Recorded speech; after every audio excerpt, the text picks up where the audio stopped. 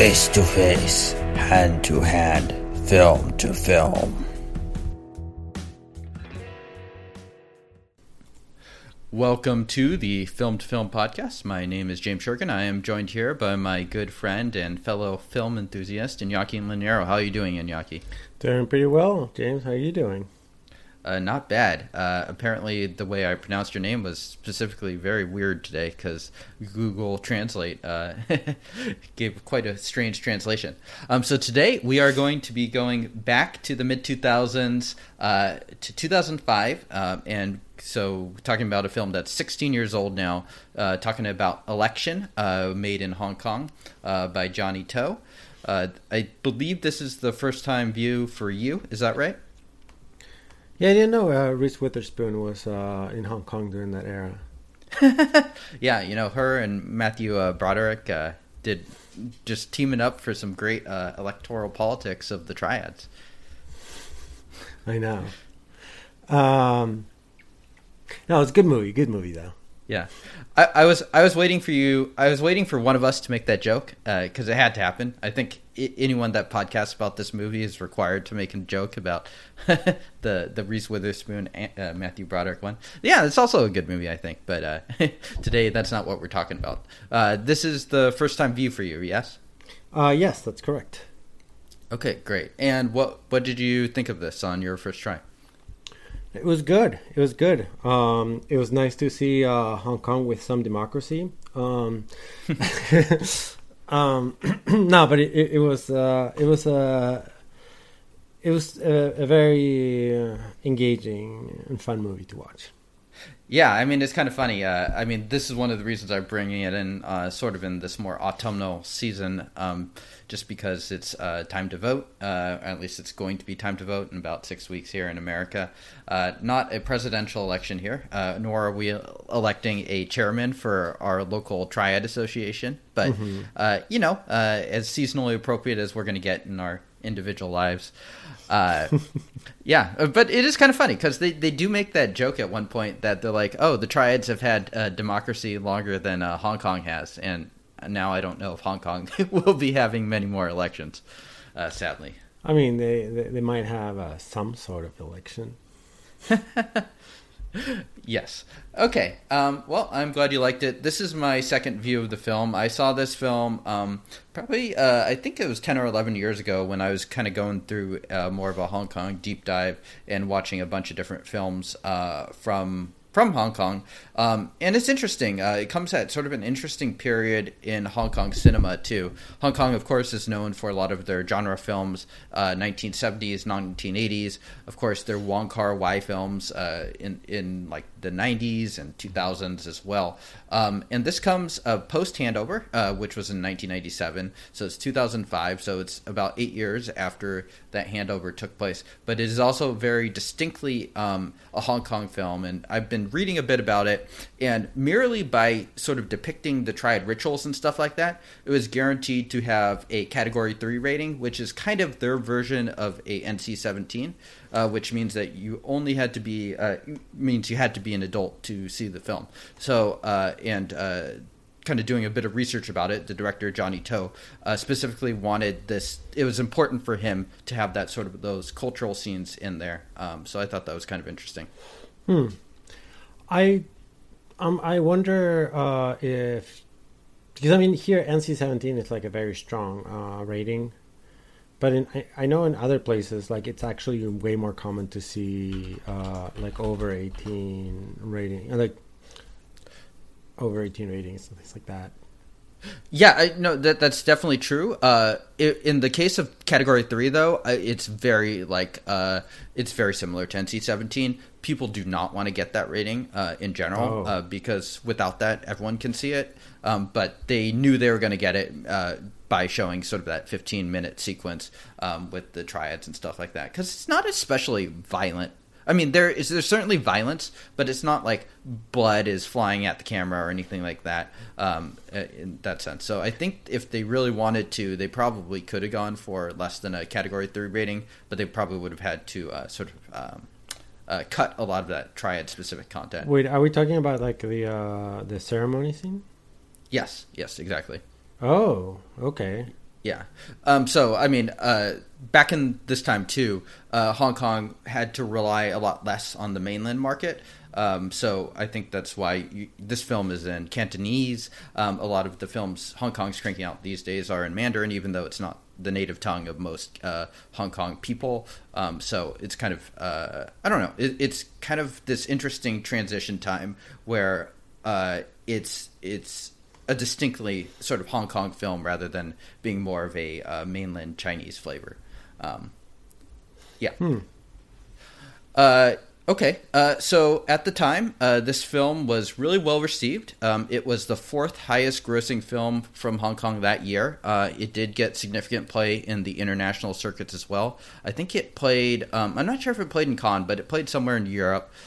It won 4 different Hong Kong Film Awards, was nominated for 9.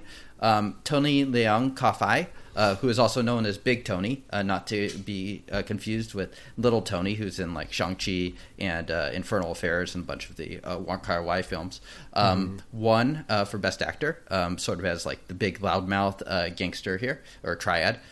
Simon Yam was nominated but did not win, who plays sort of the quieter Locke, and Johnny To and the movie both won. So it was a very, very successful sort of Category 3 outing where that rating was not a sort of death blow to the film. Quentin Tarantino was a big fan of the film at the time. He called it one of the best films from 2005. So he was sort of like an early supporter of the film. Yeah, we'll get into a little bit more. We'll talk a little bit about Johnny To and stuff like that. I also saw recently that Guardian released a list of the 30 best gangster films, and this was number 13 on the list. So I thought that was also kind of fun to see that the film is also kind of more recently been shouted out as well. Okay, so let's get into a little bit about the movie. So before we jump in, anything you want to touch on? Anything stand out to you? I mean, I thought that there were some really cool shots and cinematography in this film that really caught my attention. In a certain way, you could tell that there was a lot of attention to detail. The music,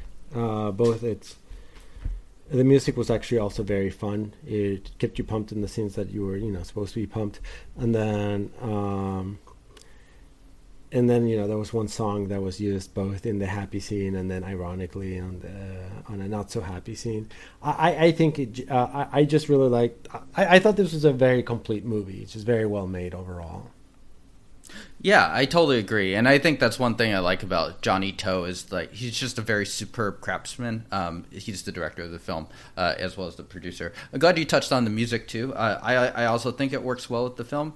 It sort of has like some like more traditional bent where you can it's classy, so you can play it sort of on like these triad ritualistic scenes, and it doesn't feel out of place. But it also kind of has, I don't know, it keeps on moving. I liked it. I thought it was well suited to sort of like the mood of the film. It gives it a certain like gravitas in a way that just sort of makes it feel a little more, a little more gravity to the movie. So I like that. And yeah, I mean, I think this film and just sort of like traditional movie making stuff is just really well done. Visually, it's really good. A lot of just stuff is done just through simple blocking and camera movement and stuff like that I think is pretty great throughout the film. And it's just a very handsome looking film. Yeah. I guess one last thing I kind of forgot to say was that the killing scenes, or the few times that you had death in this film, where you don't have that many. We're very far removed. It reminds me of, I always forget the name of that Japanese horror film with the hypnosis. Cure. Cure. It reminded me of Cure, where you are kind of removed from the violence. You're seeing it framed far away from those different moments. Yeah, it's almost a little more distant in some sense. It doesn't like have like the big swell of like a Hollywood film or maybe even a Korean film from the same era. One thing. So here's a question for you.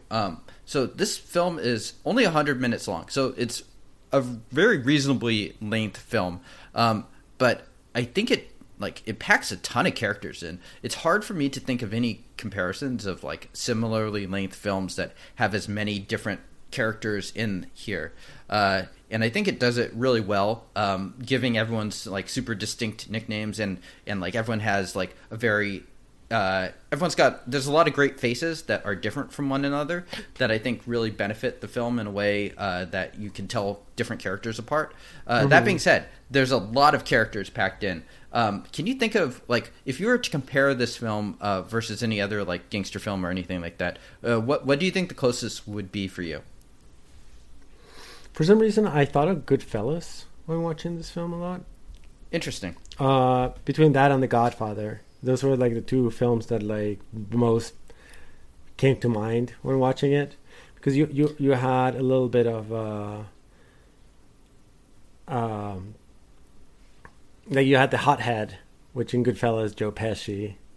Here is this other guy, and in both situations it's a character who should be important, very powerful, but also considered dangerous to the organization. You have and when The Godfather more in the like, I guess it's like the main not the main character, but Luck is more like, I almost feel like Sonny Corleone, and like he's very thoughtful, like methodical. You mean Michael? Michael. Oh, Michael. Not Sonny. Yeah. Sonny is the my bad. Michael. Yeah. Michael Corleone, where like methodical, thoughtful, but I mean, still not all there. Yeah, I totally agree. That's for me. This film is more Godfather than Goodfellas. Even though that moment at the beginning where Nick Chung's character, I forget what his character's name is, eats the spoon. It does remind me a lot of Goodfellas, where it's like, oh, you think that's funny? I'll show you what's funny. And then he's like, eat the spoon, and he just goes ahead and eats the spoon. That scene definitely did remind me a bit of Goodfellas, where like the Big D is like sort of the hot-headed guy. But The Godfather also does have a hot-headed guy in Sonny. Sonny, referenced you're right. earlier. Yeah. One thing I do really like, for me, I think it's Godfather, but it's kind of amazing to me that this film packs so much into a film that's basically half the length. Originally I was going to show this film with the sequel, Triad Election, which comes out a year later, which covers the next election of the Triads, and it kind of looks at a lot of sort of the people that are in those rituals and that help to transport the baton, and kind of looks at the drama surrounding the next election with those people.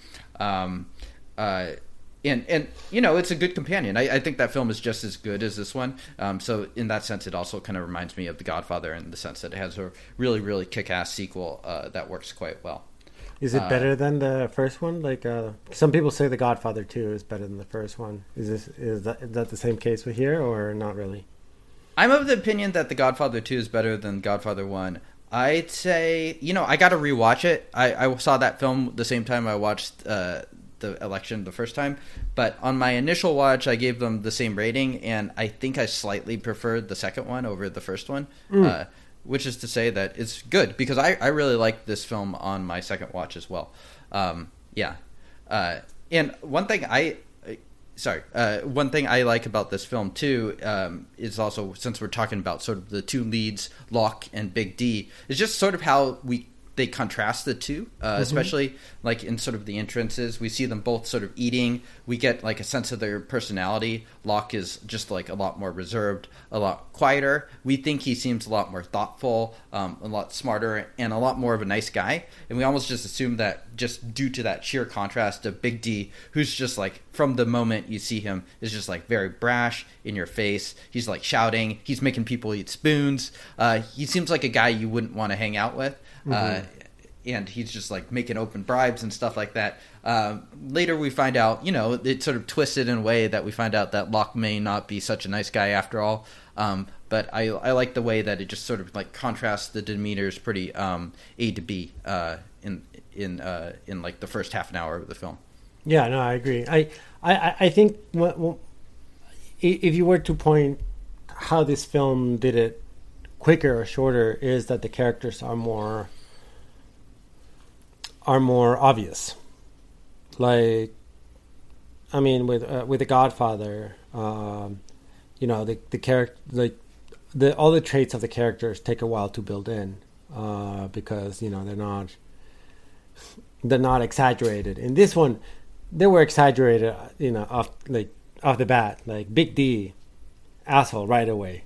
That's why Big D reminded me of Joe Pesci's, because Joe Pesci's kind of like that. It was just right away, as opposed to the Godfather, like Sonny Corleone.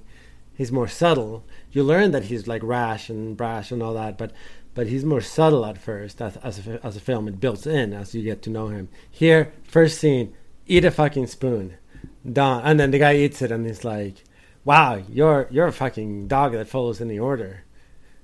Shit like that. While the other guy, it's like right away, like all his first scene is like eating with his son, being a family man. So it's like, it through the medium right away, it puts each character in their place. And I think also the movie kind of knows that whoever's watching it already saw The Godfather, so they already know these characters. Like, I wouldn't be surprised if the directors watched The Godfather and he's like, all right, what's his name? Johnny Toe. Johnny Toe. No, that's the director, right? Yeah. I was thinking of Uncle Tang. Oh, Uncle Tang. Yeah, Uncle Tang, who kind of who's almost like the Godfather in this film, like the first, the Marlon Brando character. Yeah. Had he not died, or been shot, and like and you get it right away. He's like, fat guy, talks slow. He's just very calm and collected. He drinks tea. Yeah, he makes tea. He seems very wise. Exactly. But I mean, like, you get all of them. The guy who's like drunk right away. You see him drunk. I don't know. Like, I think it's part has to do with the characterization. The film right away puts each character, right away. Like, that's the first thing you see is, oh, this guy is an alcoholic. Oh, this guy is blah blah blah. And I think The Godfather took a while to build onto that, and that's where this movie made that shortcut. Yeah. No, I think you're right. I mean, The Godfather is so much more of a slow build, and I think you and I both. We've never talked about The Godfather actually, but I'm a big fan of The Godfather. I think it's one of the best films. I think I still have your DVD set of The Godfather. Okay, there you go. Okay. Well, The Godfather is much more of a slow build, and this film, I feel like if you step away from this film, even to just grab a snack for like 30 seconds or something like that, you're going to miss something. This film just moves. It has a ton of economy, and it feels like there's hardly any space or shots wasted and stuff like that. So in that sense, it's almost just like this super stuffed 100-minute gangster epic. Because I do feel like this film gives that sort of like more epic feel, despite having a much shorter runtime than those. And that's just kind of what you said, where it's just like it's not wasting any time or having any. It doesn't have the time for sort of a slow build. It's like Big D. His name is Big D, so we kind of have an idea of his personality from the get-go, and he's just shouting stuff at people. And it's like, okay, yeah, we know exactly who this character is and why. And then we contrast it with Locke, and we just see him like calmly eating chicken or something like that, or with his son. And it's like, okay, we have some idea of this guy too. Mm-hmm. Okay, cool.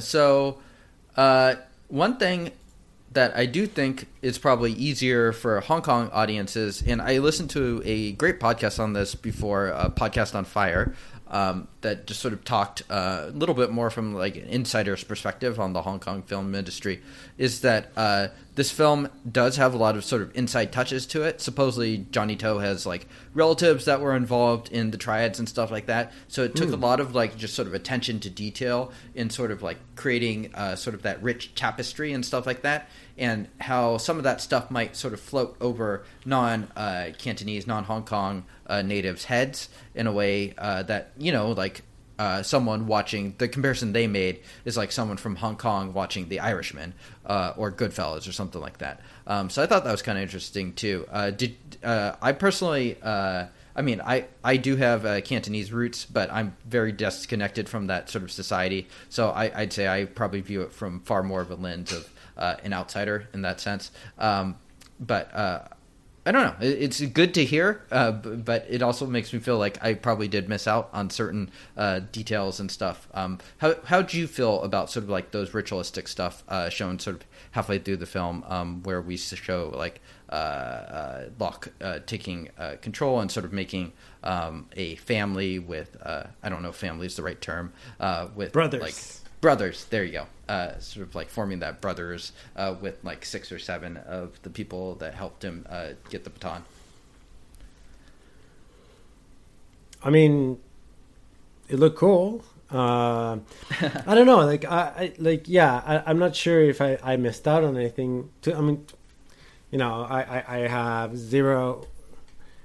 Going back with the comparison with The Godfather, I guess. Like The Godfather has like those dinners and have like some sort of scenes like that similar, and I'm like, I could say openly, I have zero Sicilian background and zero, you know, like Cantonese background, and I don't know anyone who's ever been a member of any kind of gang. For me, these were all very interesting ways of learning about things. Like I actually didn't. I knew that triads were a type of organized crime in China.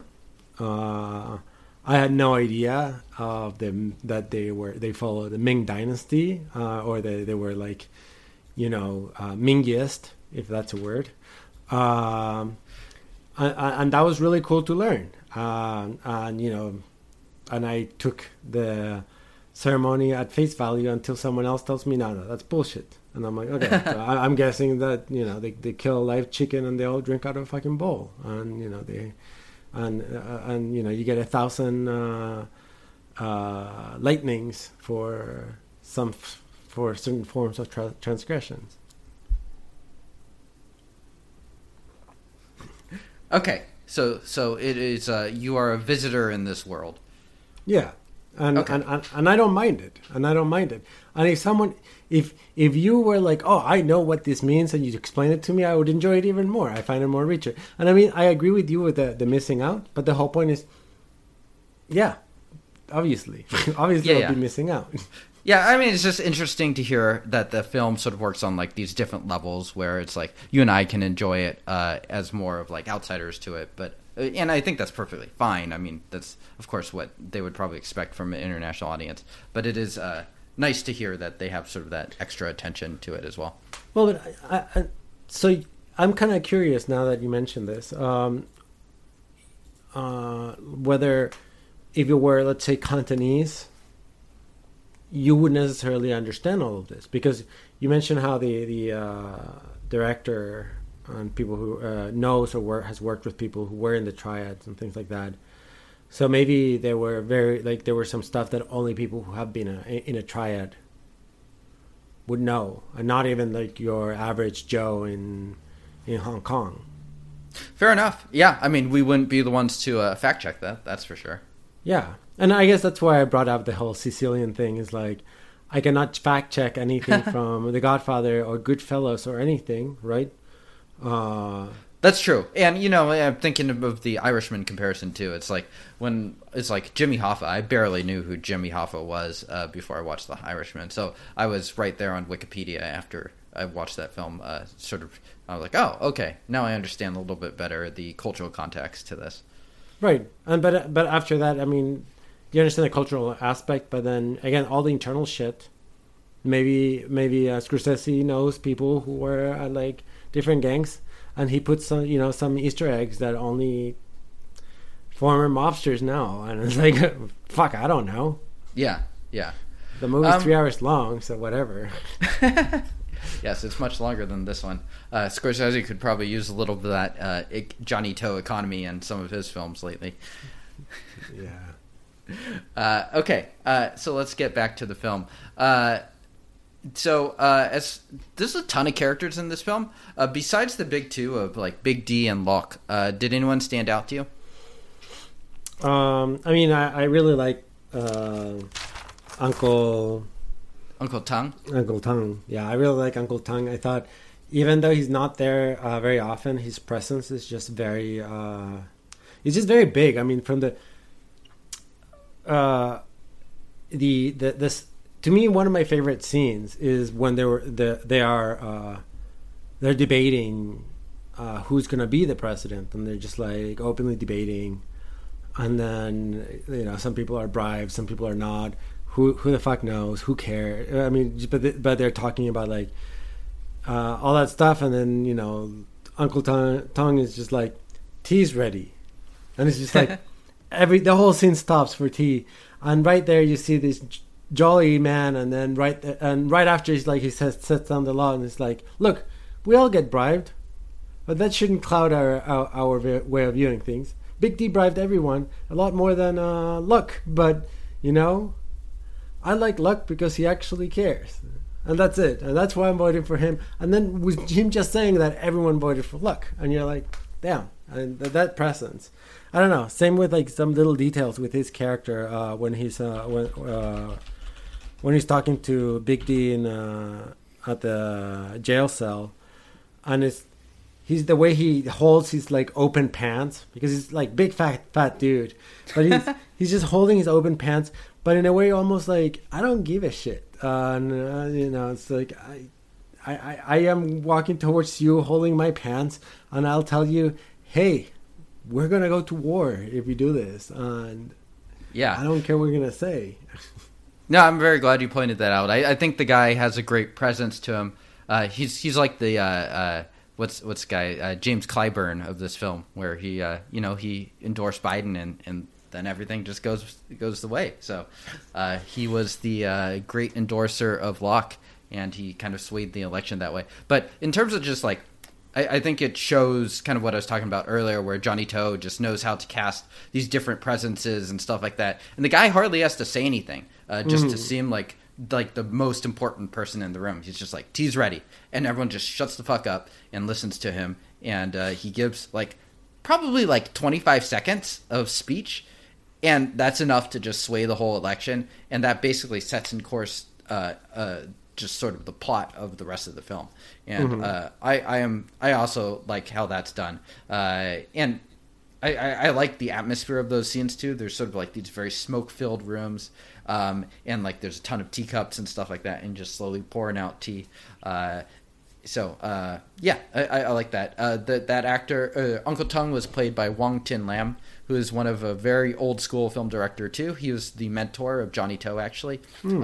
He sadly, but probably not unexpectedly, did not live too much long after this film. He died about 5 years later at the age of 83. He doesn't look like someone that's going to be living too long much after this film. But I mean, 83 for his body type is pretty good. Pretty good, yeah. Yeah, no kidding. But yeah, I thought I agree with you. I think he's good. I mean, and then obviously the movie there wants you people to like, or not like, but to pay attention to other characters. I mean, there's the guy with the short, like slightly chubby guy with the short hair and goatee. I forget his name now.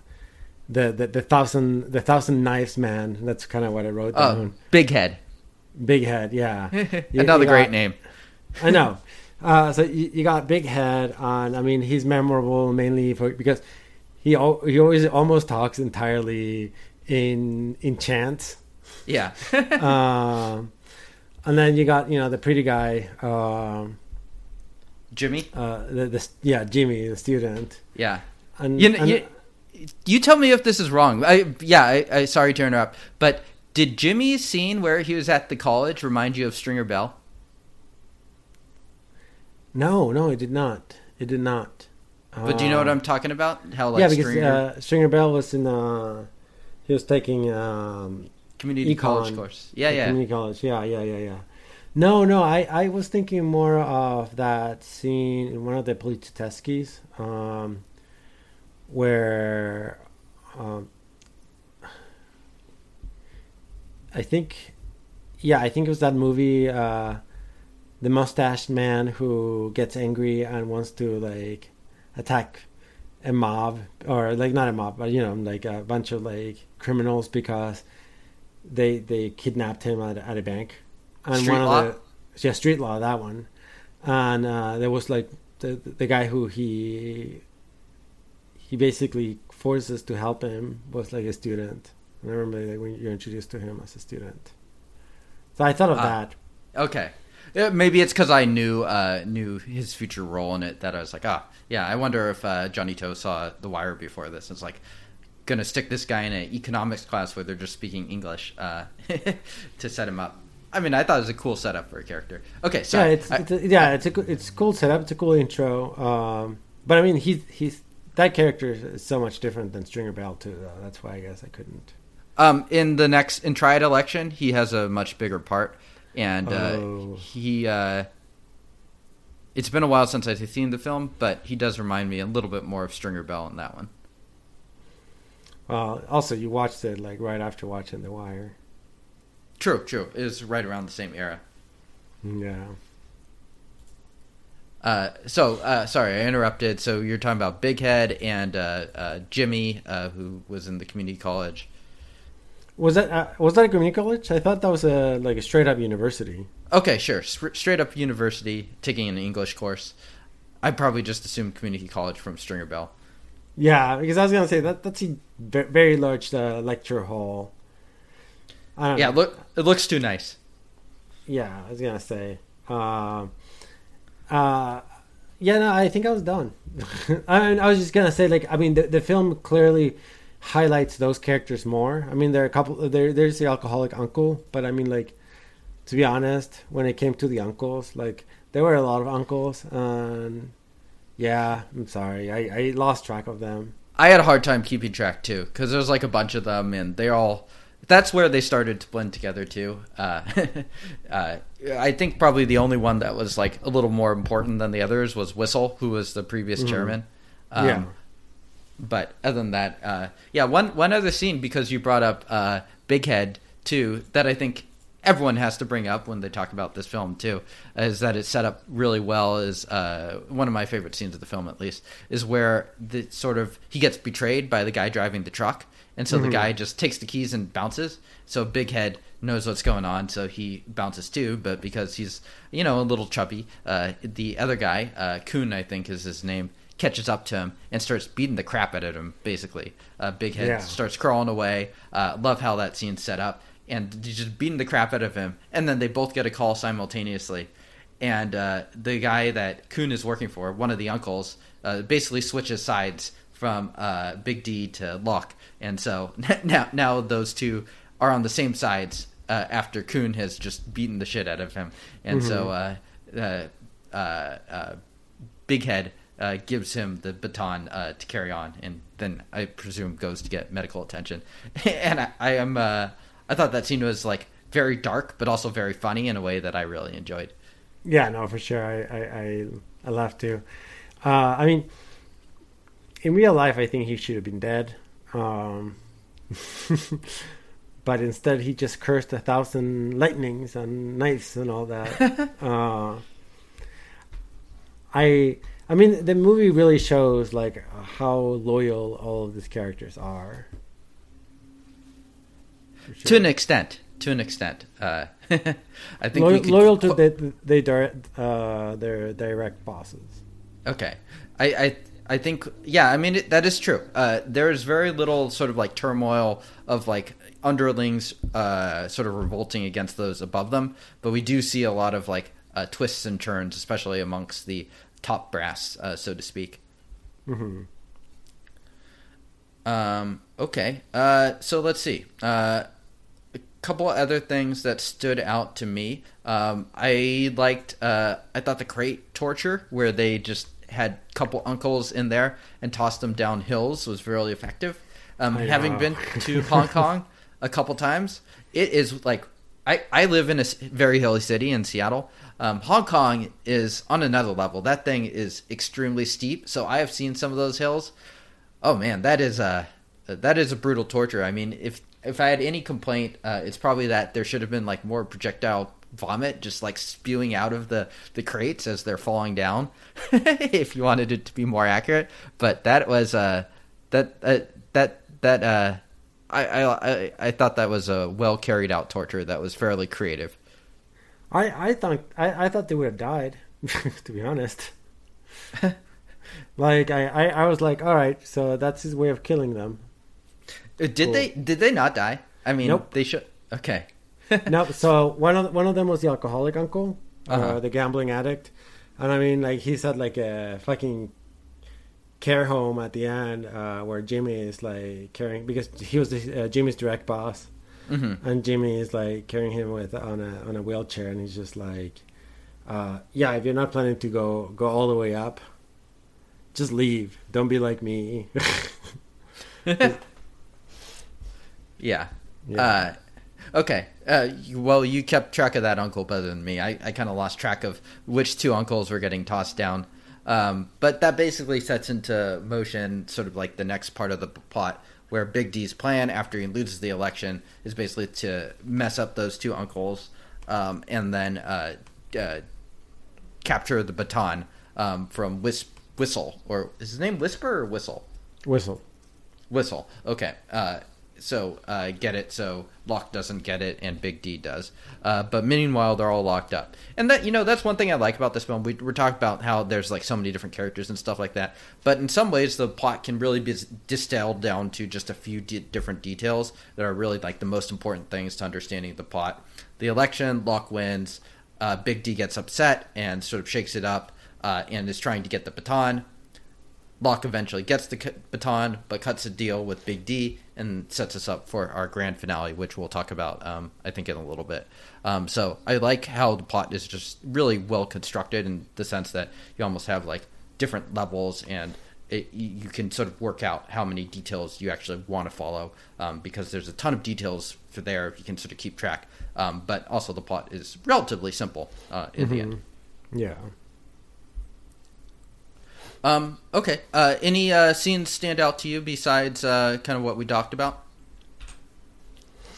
I mean, yeah, we're gonna let's see. Well, I mean, there's a car chase scene. I mean, I'm looking right now. The one where the cop gets run over. Yeah, I mean, it's a slow chase, but it's still a car chase scene. Well, so one thing I guess before going into any particular scene, I liked. I felt that this movie did a good job at showing you Hong Kong. Like I've seen other Hong Kong films, and it's just very just city, skyscrapers, city, skyscrapers. While this is more gritty, you get to see the different people doing deals on the boat by the. A certain border between Hong Kong and I don't know, even with mainland, but China. You also do experience some of the city, but more at the street level. I mean, in a way, I thought I guess because of all the Italian films and Poliziotti films that we saw before, I felt like this sort of also used the environment really well when it came to showing you the city and the people around it. And I thought that was kind of cool. But then, yeah, and I also the other thing, I guess. I mean, you talked about the crates, and that was really, I mean, the boxes, on the hill, and that's pretty good. I don't know. I mean, I have a couple notes, but let's see where you go. Yeah. No, I mean, I just to sort of hop on back of what you're saying. I also like how it sort of opens and like as you said, Hong Kong is very much a city, so it makes sense that so many of the films would start there. But it also makes sense how these triads would be sort of operating at the outskirts. So that was definitely one of my notes too. How it sort of opens where both Big D sort of like hops on this like fish boat that. It's sort of like very rickety, and Locke also seems to be sort of in the outskirts of like this sort of like grassy hillside area, having chicken and stuff like that. So I like how it shows that. I mean, you even go on top of those hills where the crates, the scene that we just talked about, is in there. But we also spend a fair amount of time in the city too. Okay, well, I want to slowly move towards sort of the Locke and Big D stuff.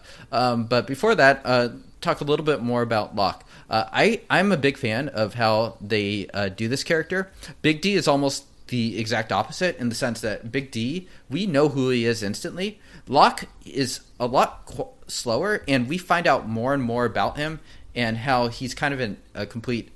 he's kind of just as bad as Big D at the end, but we find that out much, much more slowly than Big D. He almost has very, very little to do in the film until he finally gets out of jail about, 50 minutes into the film, halfway, maybe even a little bit more, just because stuff is going on, and then the police tosses everyone in jail, I think basically to stop bloodshed from happening. They don't want war, so they're trying to do damage control. And so when he finally gets out, then we start to see him and see just how ruthless he can be. One of his first things he does is he gets out and he kills Whistle's... I have Whistle and Whisper in my notes, so apparently I could not get that name straight. So he kills Whistle. He has Whistle's sons killed immediately, and it's just like this guy seems like the most level-headed guy. Uncle Tung, who also seems like a good level-headed guy, backs him up. And like his first act out of prison is basically to kill Whistle's son to help bail out Big D to sort of gain, I don't know if leverage is the right word, but to gain some cachet with Big D. So did you have any thoughts on Locke and Simon Yam, who portrays him? I mean, I think I think that I agree with you that the movie plays a little bit with your expectations, but at the same time it doesn't. His character doesn't really change. It's really your understanding of what his character is that changes, perhaps. And by that I mean, you hit on the nail right away. The first thing you get from him is calm and collected. He is calm, collected. He thinks about things. He processes things. That doesn't mean he's not going to take the hard choices, which is what he or the violent choices, which is what he does. Like, they know that Whistle can put the whole Brotherhood in danger. Get rid of him one way or another. So if it's killing his son, yeah. But at the end of the day, it's like it's a very logical step. Like nothing that he does is not is illogical. Like everything actually makes sense. And I feel like the movie at the end reinforces what it first shows you. Right? He's a patient man who is very thoughtful about his process, but his process is still brutal. He's still a fucking criminal. Yeah, he's just as much of a evil character as Big D, if not more so. I mean, if you think about the most horrific acts committed in this film, it's definitely done by Locke. We don't see what Big D does. We don't. But that's why I say the worst stuff Yeah, no, for sure. But I mean, I think I can easily assume that Big D does this kind of shit all the time too. I mean, there were even references of like one of the uncles being completely beat up because he did not show the ID, and he was beat up by Big D's man, and Big D probably gave the order, like just to show a force. Yeah, I mean, he also threw the uncles down. He also threw some senior citizens down the hill. So I mean, that's straight up torture. So I mean, yeah. None of these people are good people. These are you're watching a bunch of gangsters doing gangster shit. Yeah, but if you're talking about killing women and children, Locke is the one that actually does that in this film. You're right, but I mean that's because you're assuming that Big D hasn't done it, and I wouldn't put that. I would put that assumption aside. No, I wouldn't either. I'm just saying that, like, if we're to solely judge off of what we see in the film, they're both terrible human beings. I mean, everyone's a terrible human being. It's like even Coon just like runs over cop, and it's just like, yeah, got to get away. And I'm just like, yeah, come on, drive faster, get out. You got to get out of there. You got to get that baton to Locke. Yeah, I like he's like, oh, I run over a cop, and he's like, damn it. All right, we'll take care of that later. You know, like yeah, it's like totally from the Triad's perspective, which is like totally messed up. But yeah, I mean, like if you stop and think about this stuff, it's like, yeah, these are just like all of these people are just like horrible human beings. Well, I mean, in that concept, it makes me think a little bit of Pulp Fiction. Like in Pulp Fiction, all the characters are horrible people. They probably all have killed women and children. We don't know. What we do know is that we're seeing everything in their perspective, and that's it. And what we're seeing is just gangster doing gangster shit. And that's it. Yeah. Okay, well, let's get back to Locke here. Did you have any more thoughts on sort of where you were going on that? No, I mean, I personally thought Locke was... for a movie that is so colored with characters, I thought Locke was a good character, but it was one of the bunch. I think for me, this film was more of an ensemble film. Oh, 100% agree. Mm-hmm. And there's no main character. There's actually the arc doesn't. There's no arc really when it comes to character's personality or way of change or learning or anything like that. It's more about. It's almost an arc that happens with you when watching the movie, the audience. So I mean, to me, Locke was probably not the most interesting character. To a certain point, because I mean, when he does things, I don't know. I was like, for example, I mean, this is spoiler full, so whatever. When he kills Big D, I was not surprised. I was kind of waiting. It's like, when is he gonna kill Big D? Because it was just like that was the reasonable thing to do. Like putting yourself in that mindset where they follow this triad almost as a fucking religion. And Big D wanted to change that. Right.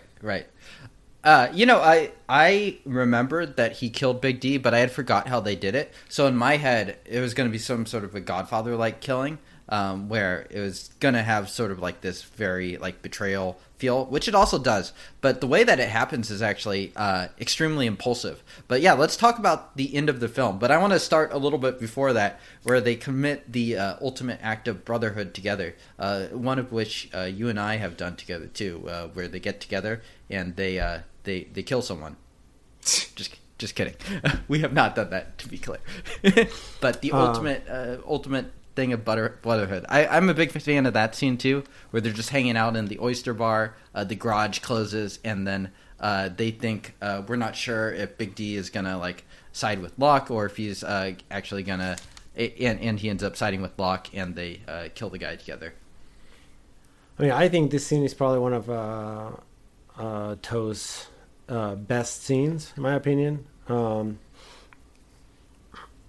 It's just so well set up. I mean, if there are twists in this in this movie, this scene is one of those. Yes, it does set up as Big D. And I think Big D has probably the biggest arc in this film. They set up Big D as a hothead, as a guy who doesn't like luck, a guy who's willing to quit and create his own society because he was not elected president. All that stuff. So I mean, you assume Big D is going to be the person who's going to treasonous, like who's going to commit treason. And the way it's set up, where Locke arrives, you got one shot of Big D sitting on a table. Everything is dark except for the table lit, and Big D holding a cigarette or some smoke, just looking cocky as hell. And you're like, oh shit, is Big D gonna fuck over Locke? And then Then you have the closing of the restaurant and macheting the other opposing gangster instead.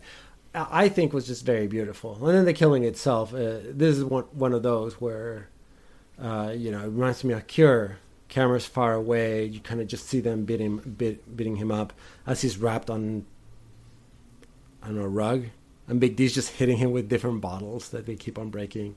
There's a little bit of comedy, but it's also just a very well shot scene, well shot, well lit. The way the framing actually hides the twist so well too. Showing the intentions that I think that was one of my highlights for sure. Yeah, it's very well staged, the whole thing. I think you put it very well. I don't have too much more to add from that. Yeah, because you legitimately don't know what direction it's going to go at that point. Where we've just seen a little bit of a reconciliation between the Big D and Locke, so we honestly don't know if he's going to take advantage, and it goes a way that we're not sure. So yeah, I thought it was really well done too. Yeah. One other scene right before that too, before we get to the ending, I also wanted to highlight, because I thought this was also really well done, is the scene where they take the car ride together, and that's the first scene. It's interesting because we have 3 scenes at the end with those 2 characters together, all of which are really, really, a lot of stuff happens in those scenes. But up until that point, we don't see a single interaction between the 2. And that's the scene where the scene I'm talking about is their first scene together, where they take the car ride together.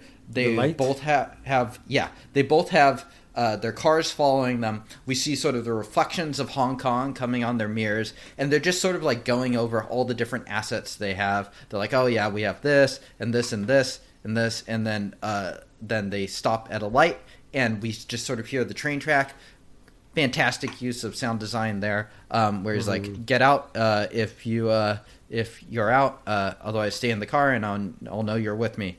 And he ends up staying in the car, and and it's just a very tense scene, very, very well timed, and it ends with them kind of dancing together with silly pop music. So I really like how they do that stuff, and I like how it's done without sort of over explaining it or over using dialogue or something like that. And it's done with the more just visual and audio. Yeah, no, I completely agree. That was probably my second highest scene. I mean, my quote is amazing suspense at a red light. Yeah. And I mean, yeah, it's because what's amazing is because that nothing big is going to happen at that moment. Yeah. And by big, I mean there's not going to be any shootout. It's not your Mexican standoff as other films or whatever. No, all you know is that as soon as Big D walks out of that car, war will start, and the movie already explained to you all of that. Throughout the movie, it's already explained what that means. It's explained how many people will die. It's explained how Hong Kong will go to shit because of so in the car ride, they don't need to explain anything to you because the movie already put it in your mind. You already know that this gang is the biggest gang in Hong Kong, but it's actually quite a quite small gang when it comes to members, and they keep everything else in check. So if they die, or if they go to war, which means they die, the police will be fucked with hundreds and hundreds of gangsters because no one else is going to be keeping them in check. Shit like that. And I mean, that red light literally means between not just the gang, the family being broken up, but it means the end of Hong Kong as the movie sets it up. Yeah. Yeah, I mean, it's literally super tense, even though literally nothing actually happens, in terms of actions or stuff like that in the film. And it's the implications. And it just slows it down to this moment, and it's just really, really well done. Yeah, so I thought that was good too. The film really concludes on a bang, doesn't it? It starts with that, then we go to sort of that. I like the really silly dancing to pop music stuff, and the way that it just ends up sort of playing kind of poignantly at the end. Yep. And then finally, we've been sort of beating around the bush here, but talking about the actual conclusion where they are fishing together. and they're just sort of having a conversation, and then just circumstantially, Mrs. Big D, which is literally how she's credited in the credits, Mrs. Big D has to get up and go, and so she asks Locke's son, Danny, to come along, and so they go, and then so they start talking about business, and Big D just sort of floats the idea of having two chairmen, and Locke sort of initially is like, oh yeah, is like not saying no. And then, kind of out of nowhere, he just beats his head in with a rock, and and then he has to also clean up Mrs. Big D. So he chases her down and does the double murder in a way that like leaves his son just like super traumatized. And we talk about sort of how the film sort of breezes through some other human trauma. It's like when Whisper, whatever, his son dies and stuff like that, or the cop gets run over. That stuff, we see that very much through the triad's perspective, as in like those are obstacles and stuff like that. In this one, I feel like it really shows the human impact, specifically with Mrs. Big D dying and Danny having to witness it too. So I think that sort of like adds this like really, really extra human element. And like a really emotional core to the film that previous to that moment it didn't have. And I think in that sense, you may expect it or you may not. It sounds like you kind of expected it coming, but I think it plays super well. So this is the part where, like movies can have, like some movies can rely entirely on twists. And if you have the twist, if you already know the twist, the movie will be ruined. And other movies are so well made that a twist will not ruin that film. This is one of those examples. As I said before, I thought like just by looking at the character, by seeing how he works and all that, especially after knowing that he killed the son, Whisper's son, Whistle. No, fuck, you're fucking me over too now. He killed Whistle's son. That he will do everything to protect the society the way that it is and not change it, and that he will have to clean up, and Big D is a huge problem, so I mean he's gonna kill him, but how it's done, again, this is one of those where like it changes the perspective, right? You have them being friendly. You have them like spending time together, almost like a family, right? And there is that small pause before he kills Big D, where he's looking at the fish he just caught, like his 20th fish, because the guy is patient, thoughtful, all the characteristics we talked about, while Big D is yelling at the water, like cursing at that there are no fishes. I need a hand grenade. Yeah, and you see, Locke's face just being like, fuck, I'm going to have to do this. I'm going to have to fucking kill him. Because he will cost me everything. He will cost us everything. And you just see it. And you see it on his face. You see it in the framing. And then when he does the killing, unlike any of the other kills, which are very quick, or maybe not so quick. Some of them are slow. But here is lots of close-ups, just bashing him on the head with the rock at many angles. You see Locke's face as he's doing it often and not looking happy. And you know that this is a tragedy. It's not just revenge, but this is hard on him as much as it is on everyone. This is very hard on him. Not harder than on Big D, since Big D is dead. but this is very hard on him. And then the movie just, after all of that, hits you with that pop song, but in the sad tone. And you're like, yeah, this is good. This is good. I knew it's going to happen, but it doesn't matter. You can feel the gravitas of the scene. Yeah. It's sort of like up to that point, it's playing all these different notes and it's working super well. And then it finally sort of hits like a more emotional chord, I feel like, at the end. Mm-hmm. And I think it really packs a punch. Yeah. So, if we're ever fishing and you suggest kicking me off of Film to Film, I just say make sure there's no big rocks around. Um, now, on a side note on this scene, which I had to sort of the the burying of the dead bodies. They should have used a dummy. Like most of the time, I say like don't use a dummy, but the burying here, I thought dummy might have been helpful because you have Big D, the actor Tony Leung Ka-fai. Yeah, him on Mrs. Big Tony. D, Maggie Shu. Yeah. So you have both of them on that hole as he's literally shoving like dirt straight at Kafa's face, and you see his face. He has facial expressions because it's just bam hitting him in the face like over and over, and he kind of moves too. And you're like, I mean, this is a human being. You cannot you can be the greatest actor in the world, like unimaginable. But if you're getting hit on if your face is getting hit constantly with sand or with not even sand, like straight up just dirt, yeah, you're gonna flinch. Like it's just inhuman to think otherwise. Maybe that's why they gave him the best actor. They just felt bad for him that he had to endure through that scene. I mean, I just thought that was pretty hilarious. Yeah. Well, I mean, you know who else wanted to use a dummy there? Tony Leung Ka-fai. I bet. Yeah.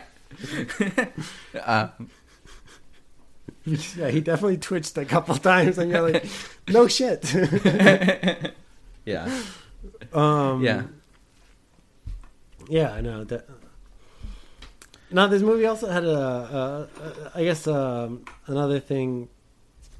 I don't know how close we're from wrapping up, but I did like other comedic moments in this movie. Like, for example, how they almost burnt the baton. Yeah. I thought that was pretty funny because, you know, like the guy who actually knew where the baton was, he was not going to give it to them at all. He's not going to tell them that they were burning it, but they figured it out by how he was acting because they were building that fire. Yeah. I was just like, oh shit, that would have been pretty funny if they had burned that shit down.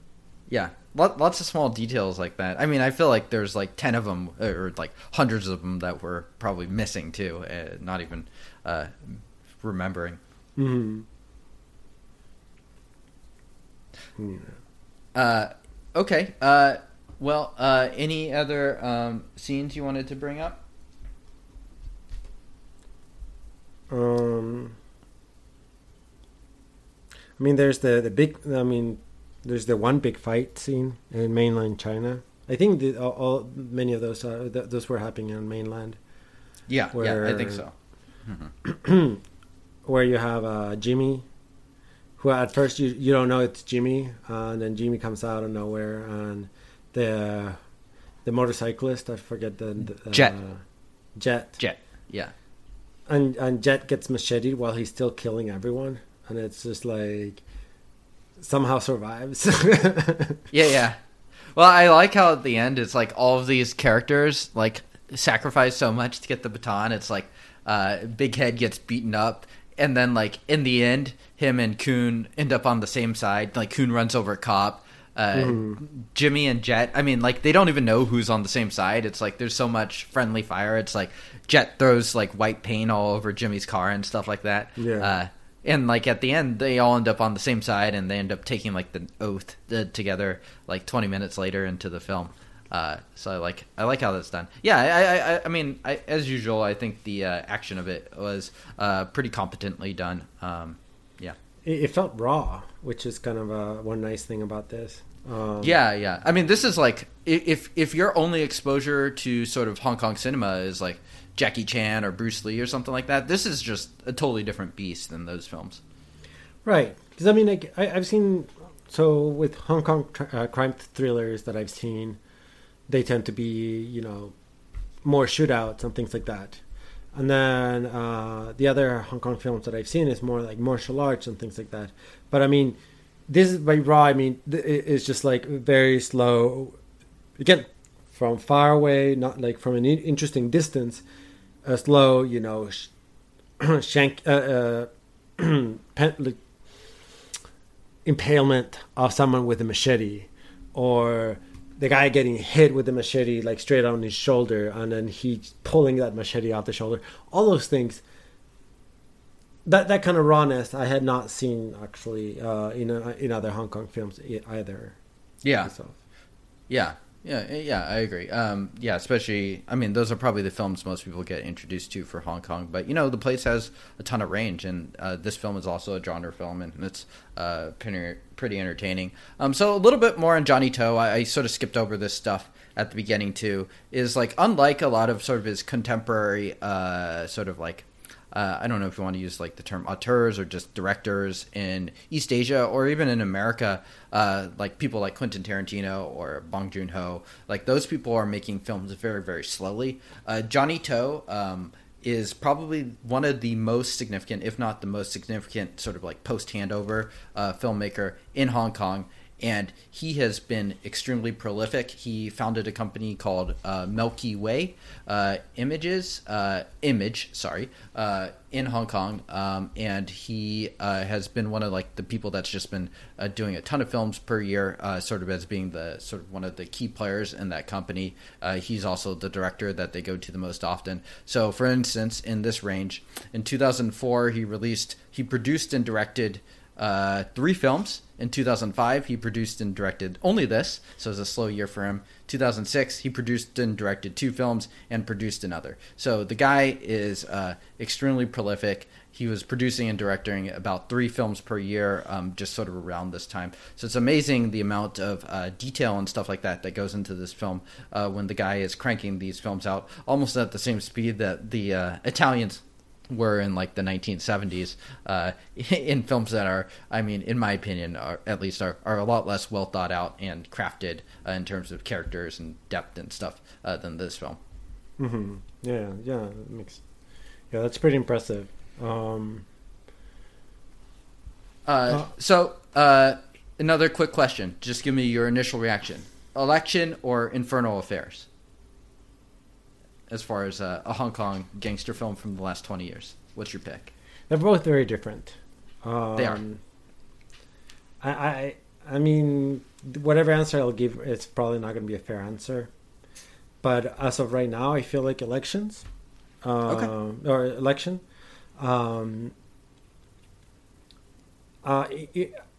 Infernal Affairs is not my favorite Hong Kong crimes film.